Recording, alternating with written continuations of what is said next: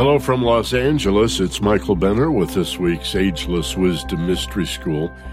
It's Sunday, March 3rd, 1 o'clock Pacific Time, 21 hours Universal, as we do this webinar live by telephone, by web feed, available also by Skype.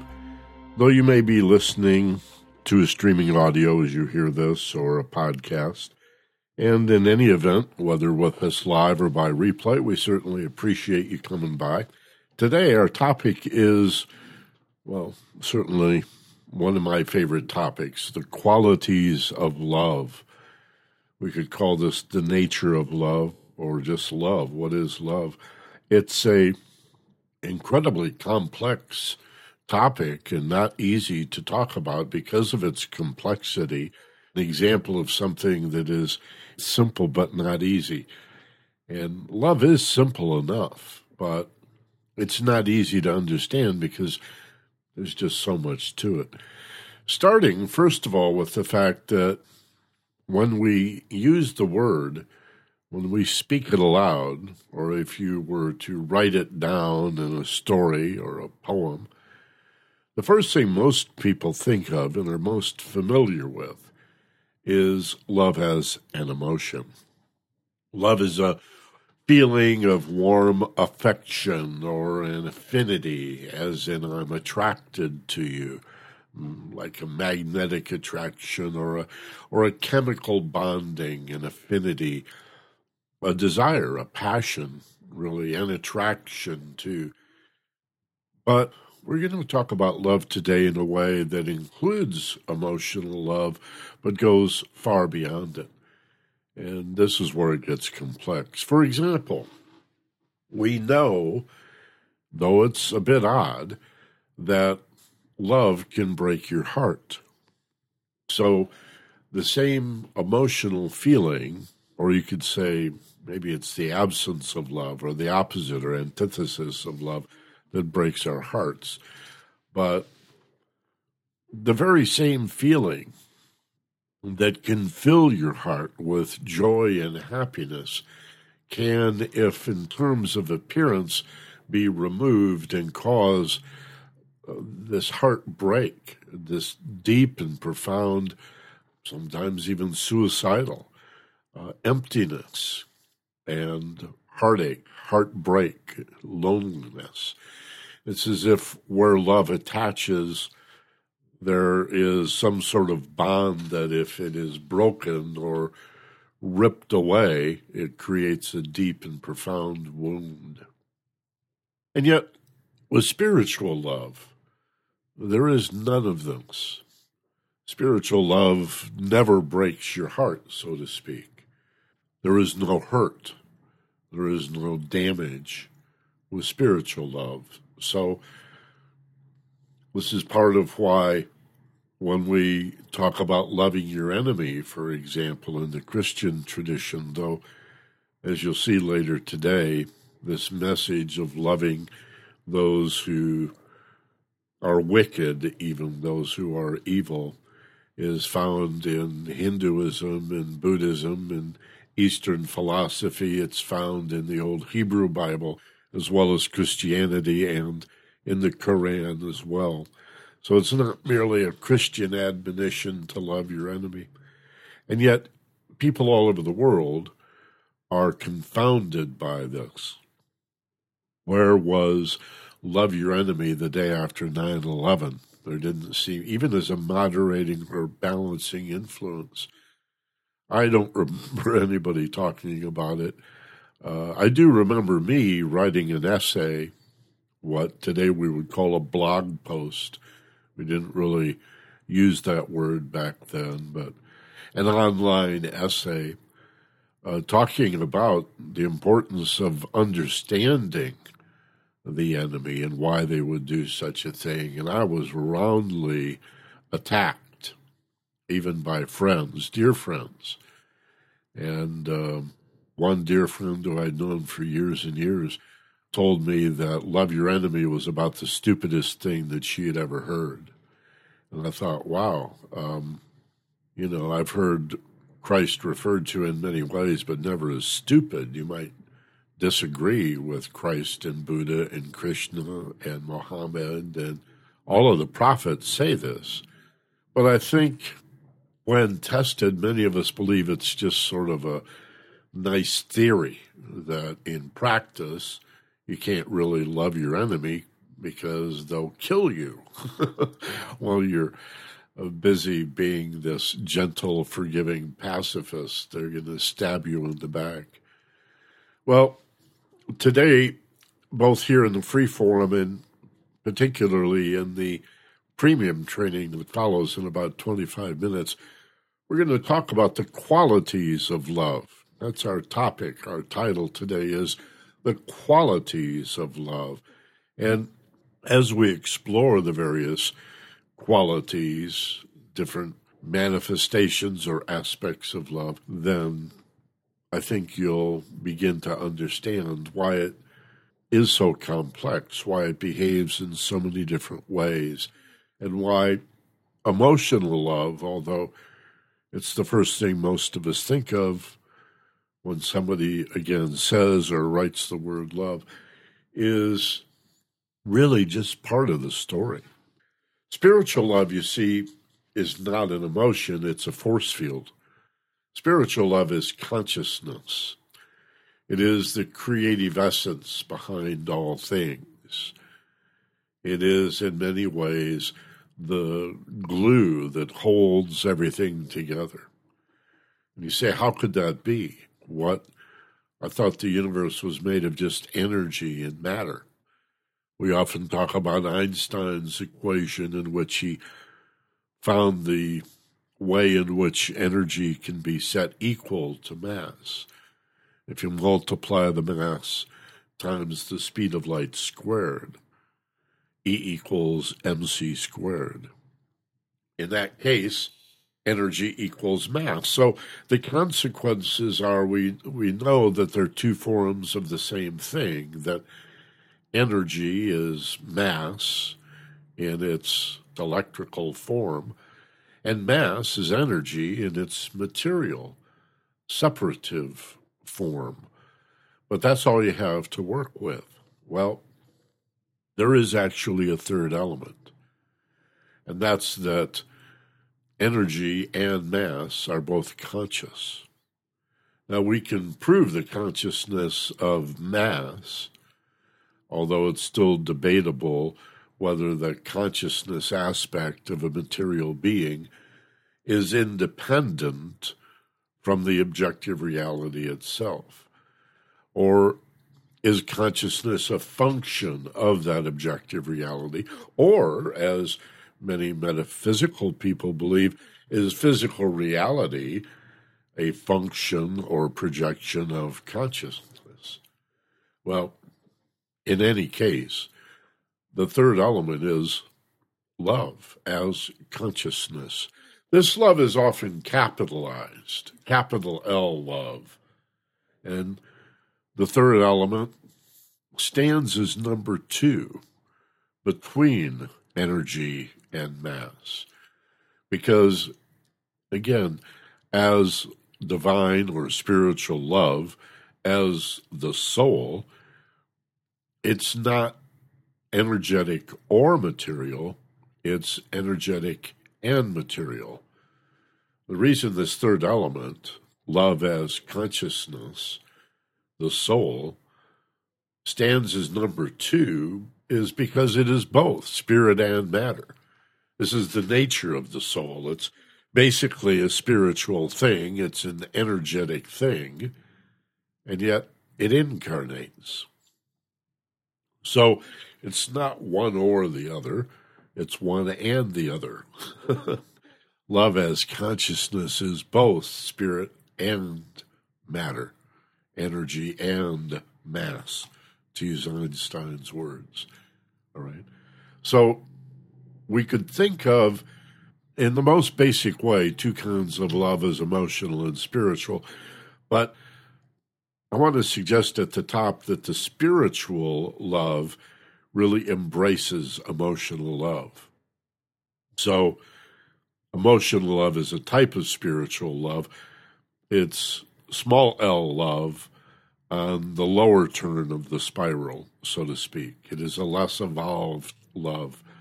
And therefore, while there's no such thing as a broken heart in terms of spiritual love, for the source of that love, divinity itself, could never abandon you. You are a reflection of the Creator, of the Absolute, of what religious people call God. So how could you be abandoned, right?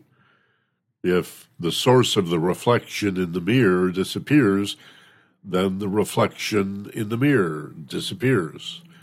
The very fact you exist as a reflection of divinity means you are part of that, all right? You are in the one, you as part of the many, all these different separated forms, these people and these animals and these plants and flowers and trees and such, are all separated forms that exist within the one life.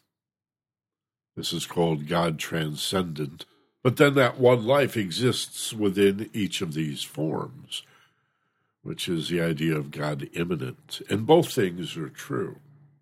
It's not merely pantheism, which is that God equals nature, and God is in all things.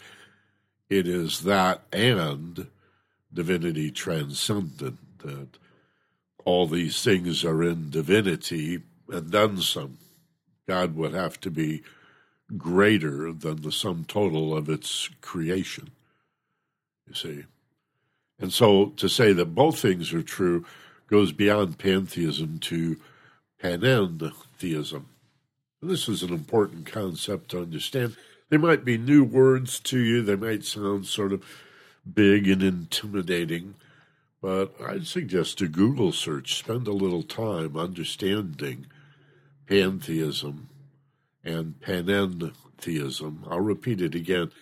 Pantheism is divinity in nature, that everything is sacred, that you are a reflection of the Most High, and so is your neighbor. So to love your neighbor as yourself makes sense if you understand that everything exists as a reflection of whatever created it. I mean, if you built a bookcase, part of you is in that bookcase, right? If you painted a painting or recorded a song that you wrote, you would be in that painting. You would be in that song. It would be a reflection of you. So that's God immanent, or pantheism. Panentheism would be that plus the idea that all these things are in the divine. And so God transcendent is equal to its creation and more. Panentheism.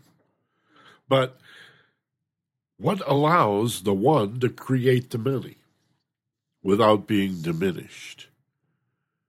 You know, Buddha talks about a single candle flame could light 1,000 other candles without being diminished or affected in any way at all. So what is it that allows some creative force to manifest itself as the creation without running out of steam or using itself up? And this is love as consciousness. This is the magnetic and cohesive nature of spiritual love, which is where we begin our discussion of the many qualities of love. And we'll be talking about this in depth in the premium training that follows in about 10 minutes, 12 minutes from right now. Now, all you have to do, if you're not yet enrolled, is pop over to our primary website, theagelesswisdom.com, and the THE is part of it. So after the W's, it's theagelesswisdom.com. Okay. Click on webinars and then premium training, and you'll be able to enroll for just one class, or if you'd like a nice discount, enroll for a 13-week quarter or for the deepest discount, a full 52 years. 52 years. That's funny. 52 weeks, a full year. Okay. You have those three options: a single class, a 13-week quarter, or a 52-week year. Okay, for the deepest discount. Or 52 years, for that matter. Well, I can't guarantee that, though, however. I may not be doing these 52 years from now. I'd like to think I might be, but let's see. How old would I be then? Okay, so you get this idea of these three elements. There is the one and the many. How does the one, energy, spirit, create the many material, separated forms? There has to be a middle element. There has to be a means. Like I described it a week or two ago as being like the prism that breaks white light into rainbows. What is the prism? If you have white light that corresponds to divinity, I mean, all those colors are in the white light, but until they hit that prism and are separated based on their frequencies, you may not see all those different colors. So this is what ancient philosophers, before the prism was even discovered, referred to as the one and the many. And the idea was, well, there had to be some sort of middle element here. There was this ancient riddle from time out of mind that mystics would use to test each other and train their disciples. What comes third and stands as number two and makes the three a one? What comes third stands as number two and makes the three into a one. And it is love as consciousness. It is the soul. It is that prism that comes third. Spirit creates matter, out of which springs love as consciousness, spiritual love. What Christians or Greeks called agape. The consequence, the oneness or the unity of all things, referred to as charity with a capital C. This definition for charity, by the way, is effectively obsolete in this day and age now, but I'd love to see it resurrected. The idea that, you see, what religion tends to do is focus on the many and ignore the one. So we're so focused on a world of separated form that we even separate divinity into a man, a giant man who lives above the clouds, but is separated from its creation, living very far away. So this leads to the idea that God creates all these different forms and then stands back, rather than the much more ancient and universal concept that God is all of these different forms. That's more of a mystical view. This in esoteric Christianity is called Christos, another Greek word for the awareness or the consciousness of perfect love. So why love? Why is love emphasized? Why does it come up again and again and again in religion? Because it's that middle element that allows the many to realize its ultimate unity. It's almost like a path, or Christ called it the way home again. Jiggity jig. How does the separate find its oneness or its unity? How does it find its wholeness? You find it by following your heart. You find your soul by following your heart. In other words, it's emotional love that will lead you to spiritual love, the consciousness of the soul and the awareness that there's really just one of us here. There's only one thing at work, in spite of its appearance as all these separated little forms. So to then see God as a separated form would be idolatry, wouldn't it? That would be blasphemy. And yet that's what we do when we make idols. But again, we say, well, we don't really mean it. That picture of the old guy on the Sistine Chapel reaching out from someplace, just a nice photo. Well, the problem with that is then it's easy to dismiss a lot of other things, like love your enemy becomes a nice saying, but after 9/11, we're going to break out the drones and the bombers and start blowing people up. We've been blowing people up. I mean, 9/11 was a horrible thing. It lasted a few hours. The war in Afghanistan's been going on for 12 years. You might think that would be sufficient payback, even if you were into revenge and such. Emotional love, you know what that is. Give me a hug, hold my hand, kiss me on the mouth. Let's lay down and make beautiful love together. Emotional love, passion, desire. But we're going to go beyond that today in the premium training and talk about spiritual love as well, where there are no broken hearts, where there is no abandonment, where there's no cheating and no betrayal, right? And you understand the paradox of the one and the many. I think you're going to like it. I got a lot of material that I could never get into in a free podcast. And, although this is free for you, streaming through the iTunes Store and other podcast directories, and we're happy to provide this for you every week, longer than most podcasts. It does cost us quite a bit of money to put this out on the internet, so free to you, but we have to pay for this, and then to try to recoup some of our expenses, at least, we have the premium training, which is still a bargain. For less than you'd pay for lunch at a fast food restaurant, you get an hour-and-a-half seminar, and we put a lot of work into that, so I sure hope you can find your way clear, at least every once in a while, to pop on over and enroll. You'll get on the thank you page the URL and the password you need to join us, and after class you'll be able to access the replay on demand and download an MP3 to your computer. Register at theagelesswisdom.com, the w's.theagelesswisdom.com. Click on webinars and then premium training, and you can sign up in about 60 seconds. We'll see you over there in a few minutes. Thanks so very much for being with us today as we intro our topic, the qualities of love.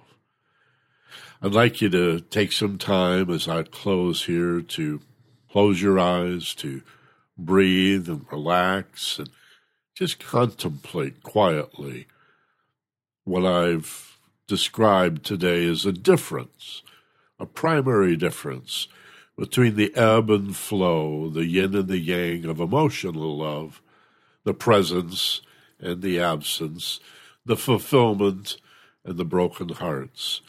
And then contrast that to the idea of spiritual love being everywhere equally present, never abandoning you, never leaving you, and why you should even love your enemy and be kind to them and practice forgiveness. I often think of Ronald Reagan quoting the Russian proverb, trust and verify. You don't need to be foolish. You can watch your back, you always want to keep an eye out if somebody is wicked, but you could have some compassion and feel sorry for them, for their karma causes them to pay an even worse price, even more disastrous consequence than you would have to pay. So hope you'll reflect on that and then join us in the premium training. As always, be gentle, love life, and take care of each other. This is Michael Benner. So long from LA.